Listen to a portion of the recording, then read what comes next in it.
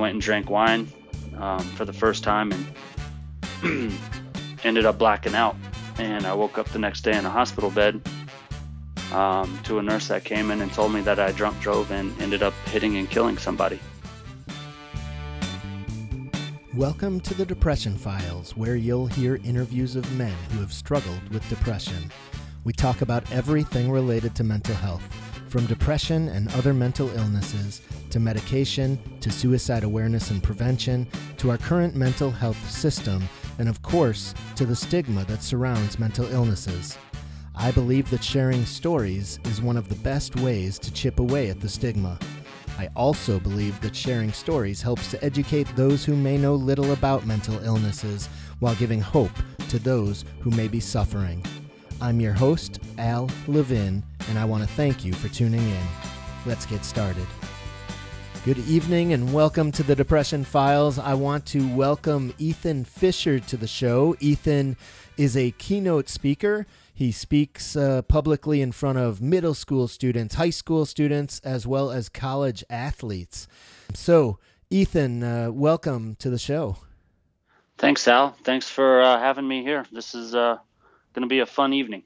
Yeah, I'm excited to interview you. I had a chance to watch some of your talks that you've given that are on the web and so forth, and I know you've got a long history yourself of some depression as well as some challenges that came along with that depression. And I think you said your depression, you felt like it started as early as 8th grade. Yeah. That's kind of why middle schools are so important to why I speak is I started to deal with depression in 8th grade. 8th grade was actually the first time that I was ever suicidal. And my parents actually chased me out to a barn when I had a knife to my wrist and I was getting ready to take my life. Wow. So I've been dealing with depression, for a very long time, and that's, the early 90s. And I was popular. I was, captain of sports teams, and I had friends of all ages and grades. But, when you hit that teen age and, you hit puberty and adolescence, you start to have all these thoughts and feelings that you can't control, and I didn't know how to control them. Right. Yeah, I am a school administrator, and a lot of people know that, and I have worked at the middle school level, and there is just a lot going on, right? You got the hormones. For middle schoolers, it's the first time where they have multiple teachers. They're trying to deal with organizational skills. They're trying to deal with puberty, the boys and the girls thing, and there's just a lot going on. So tell us a little more, as a guy who was popular, athletic, and you had things going for you, what was it at 8th grade, do you think, that drove you to the point of wanting to take your life? Well, the older I've gotten, the more that I've started to, try to analyze what was going on. And, a big piece of it was just unsure of myself. You start getting zits and girls start to become a part of, the middle school life. And I just remember, I went from being a really nice kid to my parents to we were arguing and fighting all the time. And I can recall saying some really horrible things to them and then dealing with, all the kids and stuff at school and just never knowing how I was going to fit in, even though I had friends of every different group, which was, the more I think about it, is kind of bizarre because I had friends. But again, I think it's just part of that human development of teen adolescence where, something and the numbers probably better than I do, and a good portion of kids just clicks and something goes on inside that you just don't know what to deal with or how to deal with it. And I didn't talk to anybody about it. And I think that was one of the biggest issues I had. And that's why I'm so open about it now. Matter of fact, in my speech, I actually have a picture of my 8th grade year and I talk about it and address student audiences and say, hey, if you guys are dealing with something at this age or right now in high school, don't be afraid to talk about it. I was afraid to talk about it, and I think that's what hurt it even worse. Right, right. So you kept it to yourself. And did you have, looking back on it, were there other symptoms that you were dealing with related to depression and or maybe, I don't know, anxiety at the time, it sounds like maybe too? Oh yeah.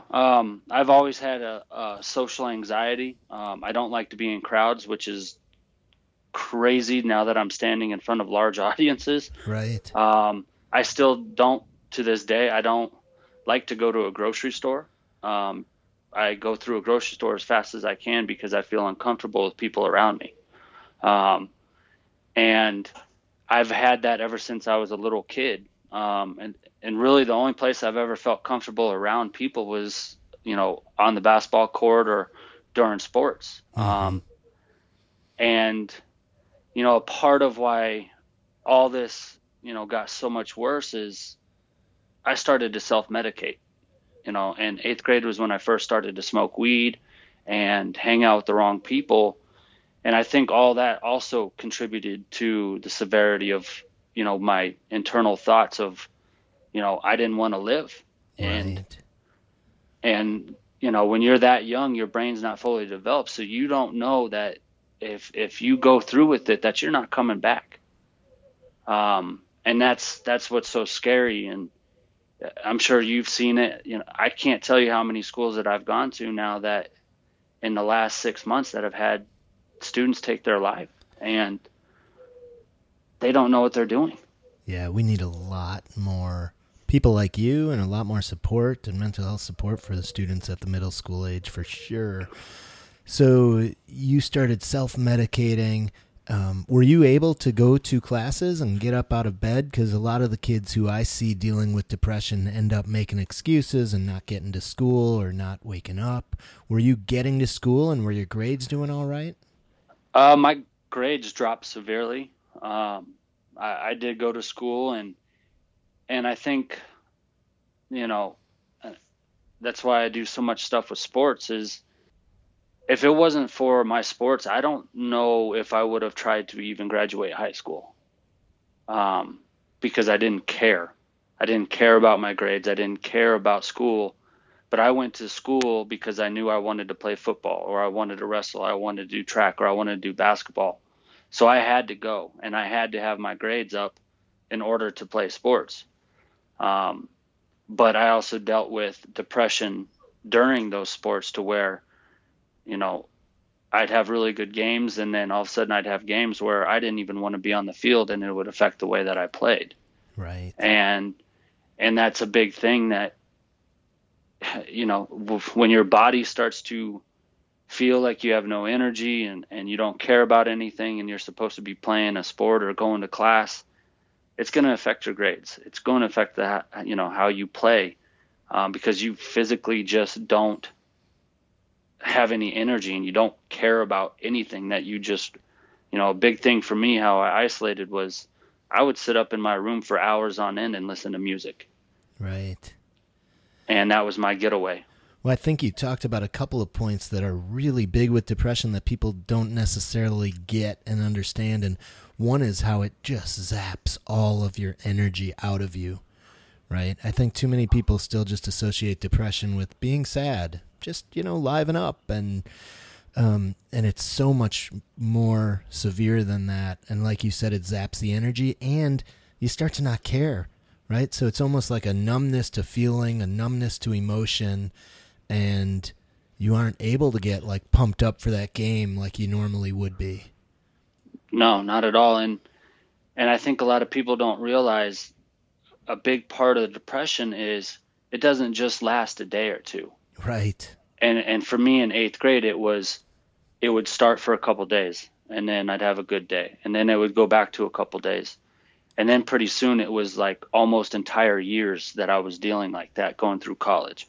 Wow. And so when it's constantly beating you down, you don't have the energy or mental fortitude to try to push through, and you just let it ruminate. You let it snowball. You let it fester, and it just gets worse and worse because you don't know how to stop it. Right. And that's what ended up hurting me more than anything is I held it in for so long that it just became a part of my everyday life to where it was difficult to manage. Right. So you were never able to share even with a coach or somebody who cared about you at school. No, and that's why I try to speak to athletes as well. Is you're seen as an athlete, you're not supposed to have any weaknesses. Right. And so I never wanted to talk to anybody about it, because you want to talk to your coach, and I know my coaches would have been the first people there to help out. But when you're a kid, you don't want to talk about these things because you feel like it feels like a weakness. It feels like you're not good enough to compete or perform, and you don't want to be seen that way, especially as an athlete. And I know that was a big part of why I held all that stuff in, because you know it, and that's why you're doing what you do, and I applaud you, because mental health has had such a taboo around it for the last 30, 40, 50 years. Nobody wants to talk about it, and that's how I was raised. Right. I'm glad to see many more recently professional athletes coming out and speaking about depression. Joe Barksdale was on the show several episodes back. He's an NFL player. And a lot of athletes are coming out, which I think is great and helpful to see. And I hope that it really does help eliminate the stigma and people can see it's not a weakness, it's an illness, right? If you would have showed up to your practice with a cast on your leg, everybody would have oohed and awed and never thought twice about you playing, right? But you show up with a mental illness and present that to somebody, and it's an illness that they can't see, may very likely not understand, and it's a very different response. Very different. So much so that you don't want to even put it out there. Right. You don't want to broach the topic. Yep. So you went on through middle school like this. Was high school any different or pretty much the same, and you were still dealing with depression that sounds like it was getting even more severe, and self-medicating with weed? Were you drinking at the time too? I didn't start drinking until my junior year. Of high school? Yeah. Okay. And then that's really when the depression actually had even worse episodes. Even though my junior, senior year, I kind of skated by, because, when you're about to graduate high school and you have friends and all this stuff, it kind of helped a little bit. But soon as I was away from my friends and alone and with my thoughts and all that stuff is when I would get into those episodes. And so I continued to battle with that stuff all through high school. It affected my grades, because then I'd start partying and matter of fact, I started to drink while I was at school. I even was drinking as the captain of the golf team. Wow. My senior year, and I would drink during practice when our golf coach was on a different hole with other players. Right. And a piece of that was, ooh, I want to be cool and different than everybody. Nobody else is doing this, so this is kind of my way to stand out. But it was also that front of, I can make this look like I'm having fun, but it's really covering up all this crap that I'm feeling inside. Right.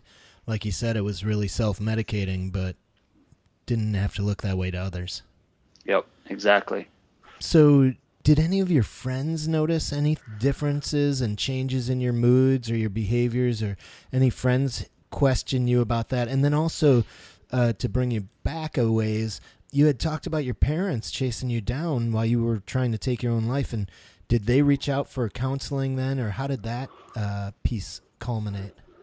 So what happened with my parents was we kind of just pushed it under the rug. And my parents are unbelievable people. My parents, I think, are two of the best parents that anybody could ever hope for. But being the firstborn, that was one of those things that they weren't equipped to handle. They didn't know how to handle it, because they raised me right. I had everything that I needed. I had everything, to go to school, and I had food and clothes on my back. And so I don't think they were equipped. And so when it happened, it was more of, okay, that happened. Let's push that away and hope it never happens again. Right, right. And it just shows that, like I was talking about, the last 30, 40, 50 years, it's been an issue not to talk about that stuff. And so even to address that with my parents, and they know now, we have open discussions all the time about this stuff. So it's completely different. But back then, it wasn't like that. And I think that was, something I'm trying to address now to make it more approachable for somebody in that situation. Right. So I hear you saying, like, you've got incredible loving and caring parents, and it was just out of their realm of really understanding, like, they didn't know what to do with that. No, And just tucking it away and forgetting about it was probably the easiest way, and just move on and hope it didn't happen again. exactly. And, Right. they saw me as, they knew I was going through puberty and started to talk back and argue and fight with them all the time, and my grades were slipping. So they really didn't know how to handle it all. And they didn't know that the aggression that I was taking out on them was covering up how bad I felt inside. And I just think that they were doing everything they could to try to manage their firstborn kid, who all of a sudden went from this really nice kid to a thorn in their side. Right. Right. So high school comes along, same thing. You said it sounds like even more self-medicating going on at this point. Yeah, and that's when I actually started to become an alcoholic, and Okay. not a lot of people knew that. I got caught smoking weed from my parents in my sophomore year, so I didn't smoke again until I got to college. But so that's when I started drinking my junior year, and then that was really my next. If you ever talk to an addict or an alcoholic, their levels of addiction get worse and worse and worse and worse. And, I went from the weed smoking to the alcohol started to affect, so much of my life, starting back then to where my senior year, it was a major issue, and nobody really knew that, because I was so good at hiding things. And that's one reason why I address, student bodies today, because, and I use this in my keynote as part of, it's kind of a joke, but it's in all seriousness, is my mom didn't know that I cussed until the end of my senior year or my first year in college. And I'd been using the F word since third grade, almost every sentence, except for when I got around my parents. Right. So I was very good at hiding all this stuff from my parents, because not only were they raising me, I have a sister and then two brothers at the time. So we had a lot of moving pieces. And so it was real easy to hide these things because they just have so much going on. And that's why I'm open about this and telling students, like, if you're dealing with this stuff, don't be afraid to go talk to a friend. Don't be afraid to talk to a teacher or a counselor.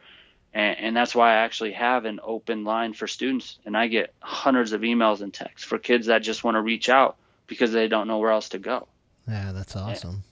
So it's just one of those issues, and I'm sure you see it, and you've probably talked to a lot of people about it, that people hide their issues. They don't want to be upfront about it. Right. I wasn't upfront about this stuff until I started speaking. Yeah. Well, I don't know about addicts in general, and I can't really speak even around alcoholism in general, but I know I had one buddy, unfortunately, who died from alcoholism, and I had never dealt with somebody who was dealing with alcoholism until it happened to a good friend of mine, and I realized just how much lying was a part of his alcoholism and a part of how he was able to cover it up for so long. Oh yeah. Yeah, if you or anybody ever attends a AA, you listen to these people's lives, and they've been flat out lying to their friends and their family and their kids for decades, Right. and getting away with it, and a lot of them were functioning alcoholics for 30 plus years.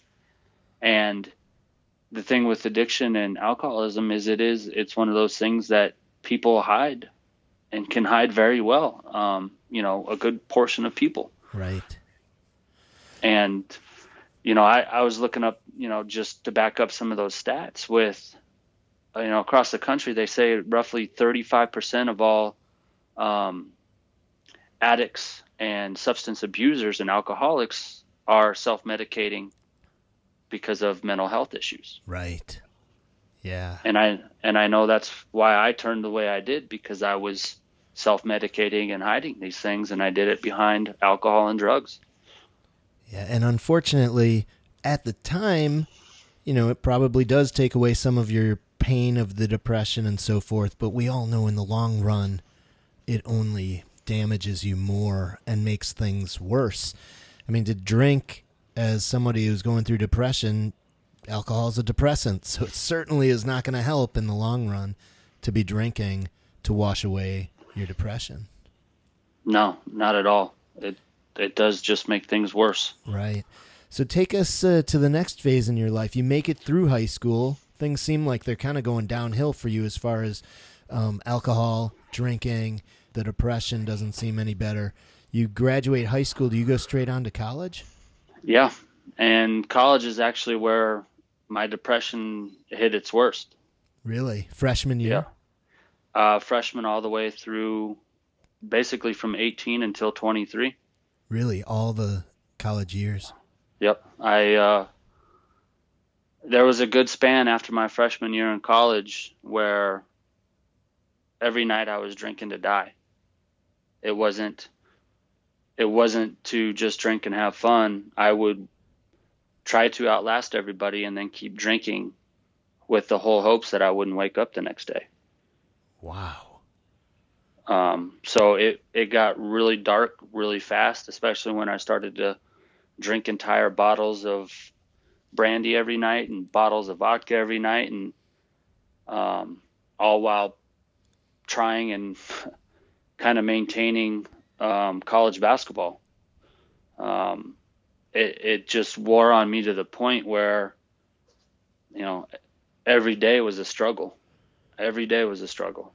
Were you blacking out at all when you were drinking, or puking? Oh, yeah. I did a lot of blacking out. Okay. And I've thought about this a lot, and I've talked to a lot of people, and I started thinking back. I think, other than maybe one or two times, I don't think I threw up after I think my second college, because I became such an alcoholic. I could drink entire bottles and not throw up. And then you'd black out, it sounds like. And were there times when you woke up and really didn't know what the hell you had done the night before? Yeah, many times. I mean, there was a point where I was at my fifth college for basketball. I had failed out of 4 of them previous to that, and during a semester, I was to the brink of suicide again, and went and saw a counselor and was put on a bunch of medication and was told not to drink, and I kept drinking, and I basically not necessarily blacked out for an entire semester, but I remember, maybe 3 or 4 clear days out of an entire semester out of school. Wow. And I had the grades, at that semester, I had a .43 GPA, and I don't really remember anything out of that semester. And so you failed out of 4 different colleges, and then you were going to a 5th. Yep. Wow. That's pretty tenacious, actually, to say, you know what, I'm going to give it another shot. Yeah, and, all of them were for college basketball. I went and played, or got to the point of playing at every single one of these schools, and either failed out at semester or played a year, failed out, left at semester, or, it was a bumpy ride. Right. 5th college, and you're blacking out all semester. I'm guessing you didn't graduate from that college at that time either. No. I had a 1.86 GPA the first semester, saw the counselor, and then second semester I ended up having a 0.43 or a 0.46. Um, and that's when I left that school um, to go, what I say is sober up and live with my parents and try to get my act back together. So you did talk about going to see a counselor. Was that your first time ever out of those 5 colleges to reach out to a counselor? Yep. And what was that like when you finally, what brought you to the point of, I need to go see a counselor, and what was that first appointment like? So I ended up calling my dad at semester because I didn't tell him at the time, but I failed out. I lost another college basketball opportunity to where I couldn't play the following semester. And, this was my, fifth school. So I just called him up and was like, Dad, I can't do this anymore. I don't want to live. And he was the one that actually told me to go to a counselor. And I went to the UNC counselor, and I talk about this in my speech. I'll never forget, and this is why I'm so open about it, and we're talking about, embarrassment and taboo. I remember walking with my basketball hoodie on, going to the counselor and like walking in and out of the doorway so nobody could recognize me as a basketball player at the university, because I was so embarrassed and so ashamed that I was even in the mental health area. And I went and saw the counselor and went through the intake, and she ended up putting me on a bunch of medication. And I didn't listen to what she was saying, and I continued to drink while I had all these, prescription pills in my body, and it just completely messed me up. Right. I've even talked to all my teammates at that university since all of that, and they had no idea how bad it was, but they used to just say, Ethan, man, you'd show up to practice and basically drooling out of your mouth. Wow. So I still made it to practice every day. I was never late. I didn't perform very well, obviously, but, that was like the one thing that kept me going was, okay, I have to show up to basketball practice. I couldn't make it to class, but I'd go to practice. Right. Was there anything that the counselor had shared with you or said to you that really resonated with you and made you realize what a dire situation you were in? Or the way you described it kind of sounds like you didn't really care what she was saying? Honestly, I don't remember a whole lot of what she said to me. Uh-huh. And I had to see her, I can't remember how many times, but I had to see her, periodically in order to get my prescriptions refilled and to continue to have some counseling session. Right. But honestly, I kind of think at that time I took it as it wasn't that big of a deal. And I was taking, for an addict, you're taking, even though it's prescribed, I was taking medication, and it was pills that I could drink on. And, it was just a hodgepodge of all this horrible stuff going on in my brain and putting me on that. And, I didn't know where I honestly had no desire or hope or anything during that school year after I failed out. It was just going through the motions of each and every day, knowing I wasn't going to come back. Right. And I would just go to another school. Wow. Did schools ever look into your history, or were they unaware of the previous situations probably to allow you to join and hop on the basketball team? Yeah. Most of the schools had no idea what was going on. Right. And that's one thing I do try to address now with student athletes is, if I was doing the same stuff in today's society, I would have never got past my first school. But because it was before social media and all the technology for, instant email and transcripts and coaches to talk, because it was still, the internet was just becoming popular around that time, where I kind of was able to slip through the cracks. Right. And I wouldn't have been able to do that in today's world. Yeah. I probably would have I would have got maybe one opportunity after my first school. But after that, I probably would have never gotten all the opportunities that I did. Right.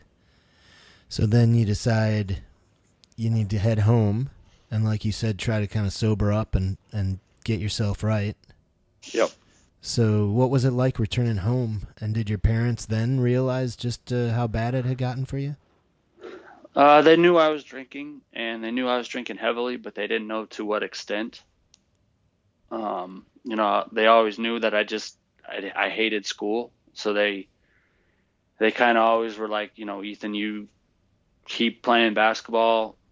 You got to get your degree because otherwise, you're going to have a crummy job the rest of your life. So I kind of would just force myself to go to school, even though I just completely could not stand it. And the only reason I went to school is to play ball. So even while living at home, you were able to go to yet another school?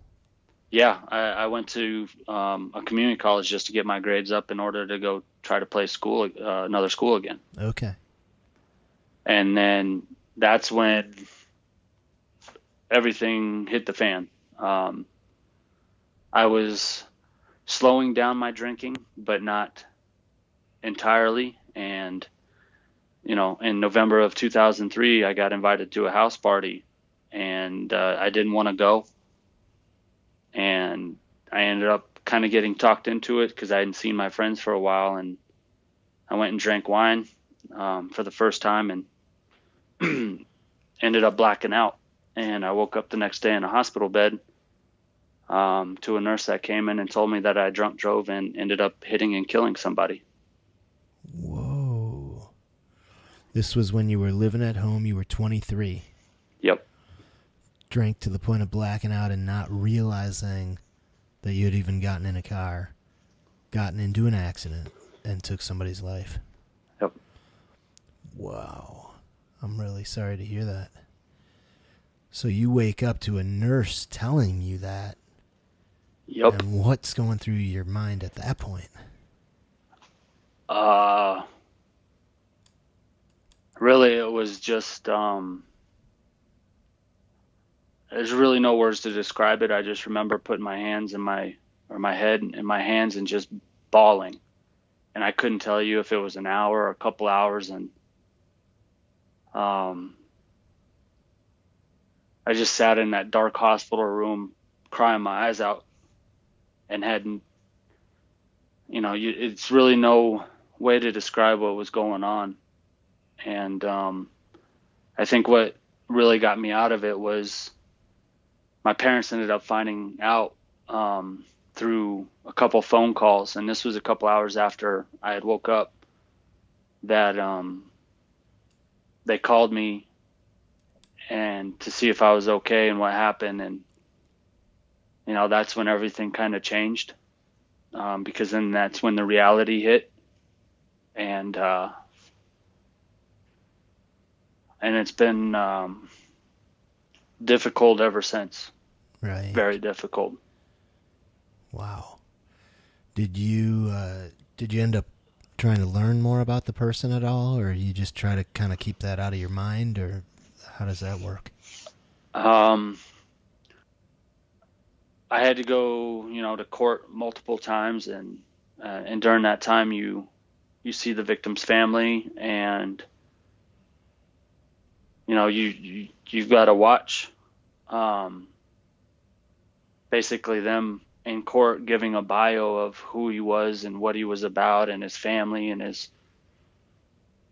So I know everything, not everything, but I know a huge chunk of his life.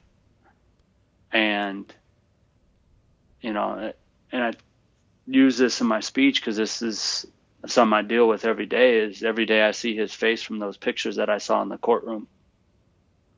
So every day that I close my eyes, or every day that I get up, I see his face. And it hasn't gotten any easier, that's for sure. Right. And then, were you prosecuted for it then? Yeah. Yep. I pled guilty to a DUI, vehicular homicide, felony 3. And what kind of consequences did that lead to?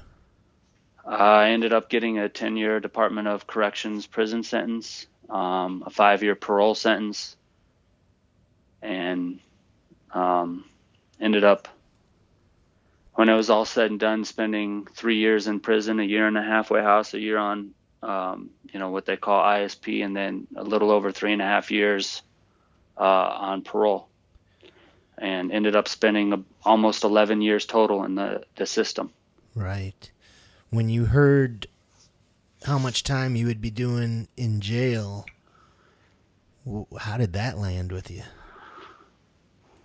So after the accident, I was actually on bond for 8 months.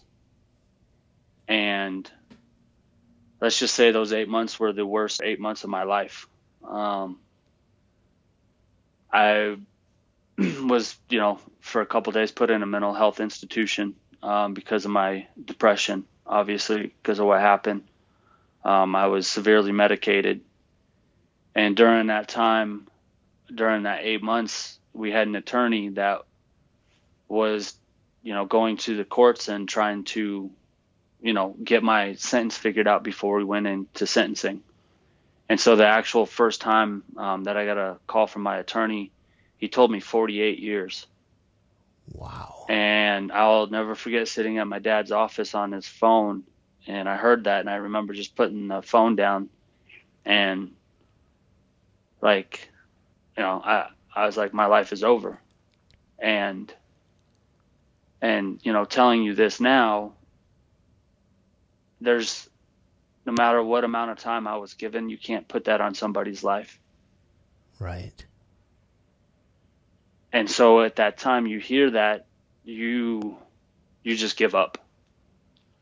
And then over the next couple, weeks and months, they kept going back and, slowly getting my sentence down to where I ended up getting a 10-year DOC sentence and a 5-year parole sentence. Which I didn't know until a couple of years later ended up being, like the longest sentence in my county for somebody with a DUI, vehicular homicide, in 25 years, I think. Right. But that's still, when I talk about this, it's, I still don't think I did enough time because I got out early, because I did boot camp and fought fires and took classes, and I did everything to better myself in prison. Mm-hmm. So I got out on early release. But at the same time, I still don't think I did enough time because, no prison sentence equals somebody's life. Right. And it's something that I've struggled with. I've gotten a little bit better with it over the years, because I made a horrible mistake, and the worst thing I could have done was gone back to drinking and partying, and I will never do that again. So I've learned from my mistakes, and I'm trying to be a better human being, and that doesn't equate to bringing him back, but I'm working my tail off to try to make things right, and I never will make things right, but I couldn't just sit in prison cells the rest of my life and take two people's lives at one time. Right. What? So you ended up doing 3 years in prison? Mm-hmm. Any possible way to kind of describe what 3 years of prison was like for you, and how you changed behind the walls? Yeah. I was severely depressed until I hit prison, which kind of sounds strange, but the moment that I ended up going to my first, Department of Corrections facility, it woke me up, because I didn't know what to expect, what was going to happen in the system, and frankly, I was scared. And in order, to what people are, told or seen about prison, you have to always watch every move you make. And I didn't allow myself to get depressed to the point where I couldn't pay attention to what was going on. And so it kind of snapped me out of this horrible funk, because I had to basically go to that point again of showing no weakness. Because in there, if you show weakness, it's not a good thing. Right. But on the flip side, I was very lucky because I was able to work my way because of boot camp, which the Colorado State Department of Corrections doesn't have anymore.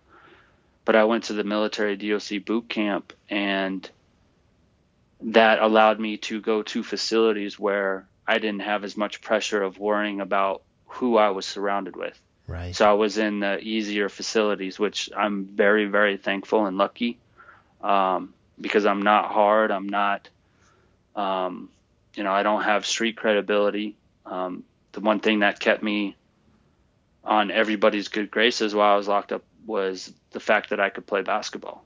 Right. And so that kind of kept me out of all the issues that most people deal with. So I was very, very fortunate. What was the boot camp like, and what do you think you got out of that personally? I think it was the best thing that could have ever happened to me at that time. It literally turned me from what I would consider a immature boy to a man almost overnight. Because our drill instructors were real, Green Beret and Desert Storm at one time, and we did all the stuff that military do except for like hand-to-hand combat and arms training.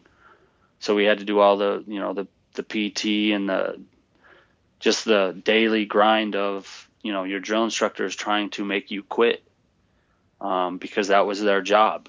Because if you graduated after the 90 days, you were going to get time cut off your sentence. And to show kind of how hard it was 45 guys in my platoon started with me, and only 14 of us graduated after 90 days. Whoa, that is a pretty low percentage. Yeah, so 31 quit, not only on themselves, but they quit on their family and friends. And that's, a point in my keynote where I talk about, I had a couple of days where I wanted to give up and just go to a prison, but I thought of my family and my brothers and my sister, and those are the things that kind of pushed me through to make it through, so that I had the hopes of getting out sooner. Right. What was that like when you finally got to leave after your 3 years and walk out the door knowing you didn't have to go back? It was exhilarating and kind of scary, because no matter what facility or, what level of lockup you're in, you're still locked up. So 3 years of not knowing what the streets were like, or, I didn't know what an iPod was when I got out. So you get out, you're excited, but there's this nervousness too of, man, society's changed so much. It was a little scary, but I had this, and I use this and I talk about it, is I had some crazy, like, burning desire inside that I was going to do and accomplish everything that I put my mind to while I was sitting in prison. And so I kind of had this, I talk about it in joke in my speech, is I felt kind of like the Hulk. Like when you get out, you have what they call this penitentiary glow. And, I came out thinking, man, I'm free. I'm no longer in prison. I get to see my family. I get to see my friends. I get to go, I appreciate, like, I still go to like 7-Eleven stores just to buy a Gatorade, because you don't get great Gatorades when you're in prison. So I appreciated all these little things that I didn't have before. Right. And I still, to this day, appreciate those things. Right. Did you go straight to your folks' place and start living with them again once you got out of jail? I've never lived with my parents since. Okay. So how did you get set up with a place to live, and where'd you go once you walked out of prison? So when I walked out of prison, I went to the halfway house, and you were still a Department of Corrections inmate at the halfway house. Okay. So you're still doing your prison sentence at the halfway house. So I did that for a year, And then the next year after that, they put you on what they call ISP, which is intensive supervised parole, but you're still an inmate of Colorado, but you get to live in your own house. And I was very fortunate that my buddy gave me a house to pay rent at. So I lived there for a year. And then, what kind of turns all this around is the year of 2008, 2009, I ended up transferring to a college down in Denver to go play college basketball as an inmate of Colorado. Wow, cool. Yeah. And so I went and played college basketball again at the age of 28, 29, and 30 as a inmate of the Department of Corrections, which had never been done before. Wow. At a college? Yep. Okay. I had to find a really small and crummy college because no other college in the country would touch me. Right. Which ended up being the best situation that I could have ever put myself in. And it worked out phenomenally. So I'm guessing just from that last statement that you were clean this whole time? No more booze, no more weed, pretty straight clean? Completely clean. Right. Were you getting support to stay clean once you got out of prison, or was it easy, like you were simply, the phrase you hear, scared straight, essentially, and sobered up through prison, or how did that work? Yeah, so prison kind of was that shock where I was clean the whole time, and I actually knew that after the accident I wasn't ever going to use again. Right.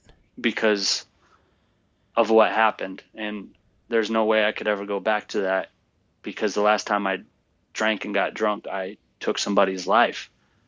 So why would I ever put myself in that situation? And so I took drug and alcohol classes. I've been to hundreds and hundreds of AA meetings. But when I got out of the system, or back, in 2008 and 9, when I was playing basketball, I didn't have to go through any of the drug and alcohol or AA classes to maintain my sobriety, because I have something that most people don't, as a reminder of, if you drink again, this is what could happen. Right. And I would never put myself in that situation. Right. Wow. So how long were you at the college in Colorado then? So the self-described crummy college, as you put it. From a basketball standpoint, they were one of the worst teams in the country. Okay, all right. they so were you were probably a standout, right? Yes, and that's why the coach, he's in my speech every time, because he's the only coach that would take a chance on me, and I love him. Yeah. But they were 5-20 before I got there, and we ended up going to the national tournament 2 years as a player and 1 as a coach. And that was with me playing in less than half the games, because I couldn't travel with my guys, because I couldn't even leave Denver County. Oh, right. Because I had a 10 o'clock curfew and a 6 a.m. curfew. Right. So my guys ended up losing like 85% of the games on the road, because their leading scorer, leading assist, leading, all that stuff didn't get to go with them. Right. Did you have an ankle bracelet or something, or how did the county track you? An ankle bracelet. Yep. So, so I couldn't leave a 150-foot radius around my house. So I couldn't even go outside my house past 10 o'clock at night or 6 a.m. in the morning. So this is why I love my coach so much, is we had early morning practices that would start at 6 a.m. and I couldn't get to practices on time. And he would adjust and allow me to come in late, because he knew I couldn't be there. Right. And we even had late practices some nights, and our gym was off-site my first year. So my roommate at the time, and we joke about it, was everybody else would have to do conditioning, and coach would let us go so that I could get back to my apartment in time before 10 o'clock would happen. Right. So we missed a lot of conditioning. We missed all the really bad stuff, because coach knew I had to get home and we weren't going to take a chance. Right. And a kind of funny thing, I tell this every once in a while, and, I told some of my guys, like, if we ever had overtime games, and it was a late game that if we went to overtime that I would leave because I wasn't going to take a chance on being late for my Right. curfew. You'd have to walk out during overtime. Yep. So at this time, you are also attending classes? Yep. Okay. And what do you end up studying, and do you end up getting a degree from there? So, and this is what ties it all in. So I went back to school for my grades first. Like basketball was like my ultimate goal, but I wanted to go back to school after I'd sobered up and got my head around what being a felon was like. I knew I had to have college. So I actually went back in a 3-year period, 2 years as a player and one as an assistant coach at the university. I got 2 bachelor degrees and 3 minors, and I graduated summa cum laude and magna cum laude with both of those degrees, Wow, fantastic. and was also awarded the Entrepreneur Student of the Year award for the business plan that I wrote in prison with other inmates. Um, and to kind of top it all off was I was awarded the President's Award at the university, the highest academic achievement you can get on a college campus. Wow, fantastic. So I went back, and during what ended up being a 7-year period, while I was still in the system, I went back and received, 2 bachelor degrees, 3 minors, a master's degree. I played or coached college basketball for 5 of those years, and I worked a 40 an hour a week job on top of taking anywhere between 12 and 24 and a half credits a trimester. Wow, a busy So, time. yeah, so I slept 4 hours a day for 7 days a week for about 7 years. And all I did was, and I use this as part of my teaching, is I just substituted all my addictive behavior and my addictive personality into doing positive things. Right. And so I put myself 100 and 10% into my grades and working and staying positive so that I would never have, not that I was worried about relapsing, but I never wanted to have that window of opportunity. So I just threw myself into as many things as I could to keep me as busy as possible. Right. Did you notice any change related to your depression due to cleaning up? Yeah, I noticed I no longer let it fester, and go into those, you know, I still have depression to this day.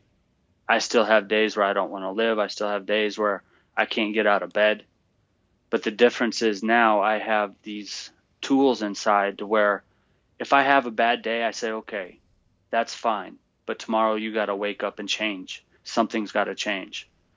Whereas in the past, when I was drunk and high, I didn't think like that. And I would let that one day turn to 2 days. And pretty soon it was a week and then a month. And I don't allow that to happen anymore, um, because I kind of put things in perspective of I'm very, very lucky to be who I am and be alive today. And so I kind of use that as my medication. Right. Um, don't get me wrong. I have days where I'm just as sad and depressed as I was before. Uh-huh. And I've just found ways to manage myself, um, because I'm a lot older and my mind is all, the older you get, your mind develops a lot better than, when you're your late teens and early 20s. So I've just found ways to deal with those days when I have depressive things. I go to the gym, I work out a lot, I read, I write, I stay involved with my family. So I still put myself in these situations to help myself not be in such bad moods all the time. Right. Well, like you said, you have a lot of tools in your tool belt now that you can go to. Exactly. Since you've cleaned up, have you ever gone to counseling for the depression or therapy or investigate options of meds? No, I haven't. And I get asked that question a lot. And one reason why I think I'm able to manage all this is, and I didn't know this when it started, my speaking and kind of talking about everything that we've talked about, but doing that in front of thousands of kids at a time is kind of like my counseling session. It allows me to get all this junk that I had pent up for so long, and I put it into my speech for these kids so that they can see that they can talk about it. And that's kind of been my, and I didn't know this when I started, it's kind of been my cathartic way to, talk about all these horrible things in my life without allowing them to sit inside. Right. I feel the same way, and I know a lot of people who I've met feel the same way, that, opening up and talking about it and helping others is incredibly therapeutic. Oh, yeah. I mean, every event I do, no matter if it's a small event or a huge school, I have lines of kids coming up and shaking my hand and crying and opening up and telling me some really, and this sounds weird, but they open up about these horrible things that they've been going through. But it gives me comfort because a lot of them tell me that they haven't been able to talk about it before. Right. And you can just kind of see that shift in their demeanor, because they just feel like this weight's lifted. And I did 4 events this last week, and I had a student come up to me, and he couldn't even look me in my eyes while he was telling me his story. And he was crying, and I got his attention and told him to make eye contact with me. And you could just see a shift in his demeanor, whether, that carries over for a long time, but even if it was just for those 5 minutes that we were together, you could just see a little bit of pain disappear from him. And, that's why I continue to do what I'm doing, because I'm helping others just like you're helping others with this podcast. Right. I guess I'm just curious if, you talk about having some days that are still really challenging for you, and wondering if there's still more you could do so that you don't have any days like that. Yeah. There are times, and, I have a unbelievable girlfriend now, and she's actually wants me to go see a counselor, because she's saying that, I know you're feeling great, but all this stuff that you hear from other people and all this stuff that you still have, it's going to wear on you. And I agree, she's right. And I've looked at going to some counselors, and I haven't done it yet, because I think I'm okay. But I also know that I know I'm going to probably need it at some point. Yeah, I think you got plenty of reasons to meet with a therapist. It doesn't sound like you ever worked through the accident. And I would imagine that's taken a toll, whether or not you have PTSD from it or anything like that. But some of the depression, and there are different ways of different types of therapies. And just when you say you have some really bad days that are tough to get out of bed and you're going to do better the next day, still, like, if you could overcome those days that you're stuck in bed, wouldn't that be incredible if you were able to, and maybe it's not possible, but if you were able to eliminate those days completely? Yeah. Sounds like you have a smart girlfriend. Oh yeah, she makes me look like I don't know anything. So, as my friend said this weekend, I outkicked my coverage with her. So, what you mentioned a business plan that you had created, and was your business plan your keynote speaking, or was that a different plan? It was a different plan. Really? Okay. What did that plan entail? So basically, it was a entertainment and clothing line company to get felons jobs when they got out.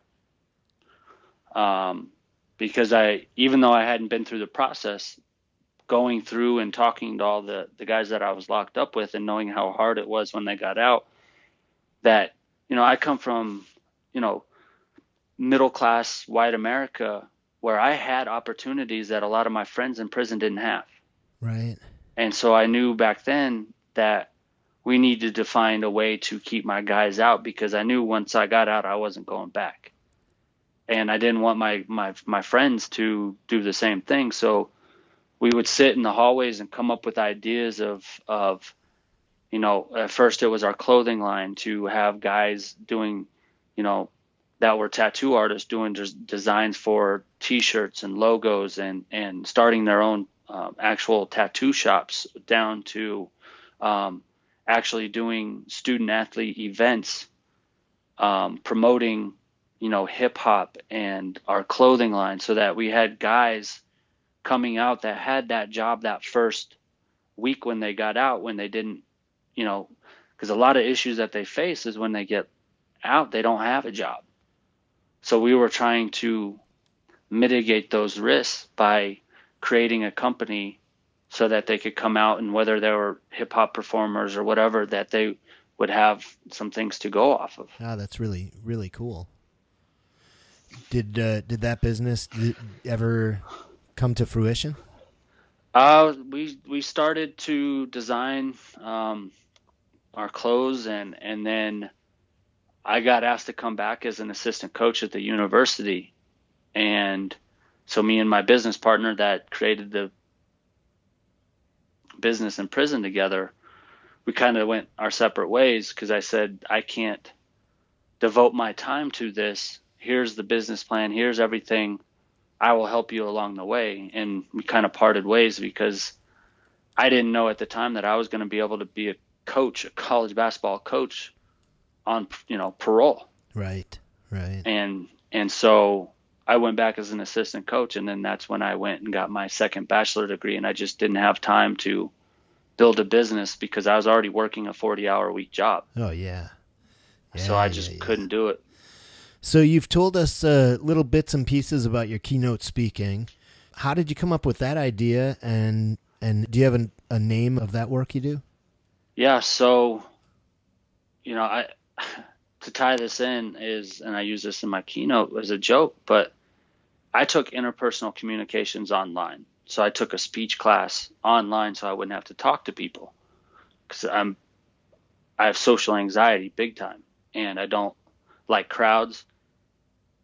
But I saw a speaker come to my university, and he drunk drove and killed 3 of his best friends and paralyzed the other one on spring break. Wow. And the moment that I saw him speak was the moment that I decided I was going to be a speaker, because he impacted me so much. I said, I'm going to do what he's doing. I don't know how it's going to happen, but I'm going to make it happen. And this was like 2012. And I had been asked to talk in classrooms, but never like a speech. It was more like, man, we heard your story. Can you tell us about it? And it's just developed into what it is now, where I've put my heart and my soul into my keynote as this is my purpose and my passion, and why I'm supposed to be breathing to this day, because I'm changing and saving hundreds, if not thousands, of lives. And so what it is called is Life Consequences, and that's my nonprofit.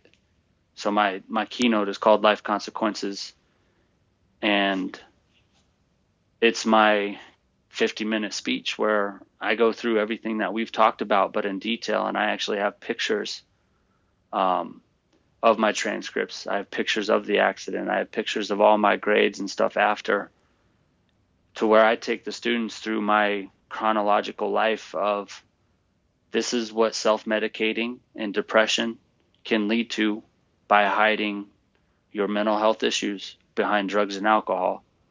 And so I talk about your choices, I talk about your decisions, and I talk about, what life consequences means. And that means you can make a mistake by drinking 1 time or 2 times or not talking about your mental health, and it will cause a lifetime of consequences. Right. Now that you mention it, I remember seeing Life Consequences, the name, in print, and there's a little more to it, wouldn't you say? Then can you explain the name? Yeah, so originally when I started Life Consequences, it was, and that's why it's titled Life Con, and the con is highlighted. Right. So it was kind of a dual meaning behind it, as, okay, these are the choices you can make that you have life consequences, drunk driving, like I just mentioned, with the mental health and not talking about it. But it was also going to be used as my platform to help inmates find jobs and housing and all that, because I wanted to keep that convict atmosphere so that I could still help others when they got out. Right. And and unfortunately I haven't been able to spend a lot of time on that because of the speaking has taken over. Right. And so I've been so focused on the speaking that I don't get to spend a lot of time trying to do what I originally wanted to do, with helping felons get jobs and inmates when they get out. So I do occasional speeches at halfway houses or in prisons. And then if I ever have inmates who reach out to me or stuff like that, I still try to help as much as I can. Right. Can you let people know you have a website, correct? Yes. I actually have two of them. So www.lifecon.org is my platform for what we just spoke about with middle schools and high schools and inmates. It's a nonprofit, and so I raise money to get to schools and facilities that don't have any money. And then I've turned my college speaking into what is undrafted, and my website is www.ethan-fisher.com, and that's all the college athletic and college events that I do. So it's kind of more of a business and personal versus, the nonprofit. Great. So those are two sites. I'll make sure they're on the notes for the show, the podcast, and that is where people could go learn more about you and book you for some talking events, correct? Oh yeah, that would be awesome. Yeah. I've 2 years ago, if you would have asked me this, I would have had an unpolished response, and I would have been timid, but I truly believe every day that I'm not speaking now is a day that I'm not giving back.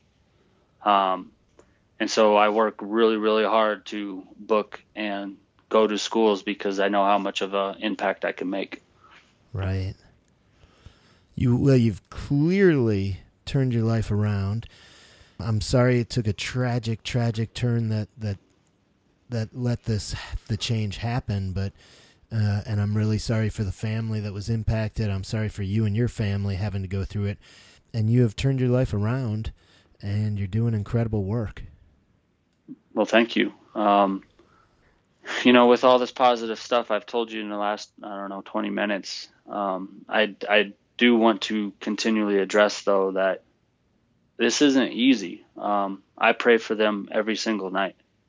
I actually have a tattoo. My whole entire right arm is a, half sleeve dedicated to him. Right.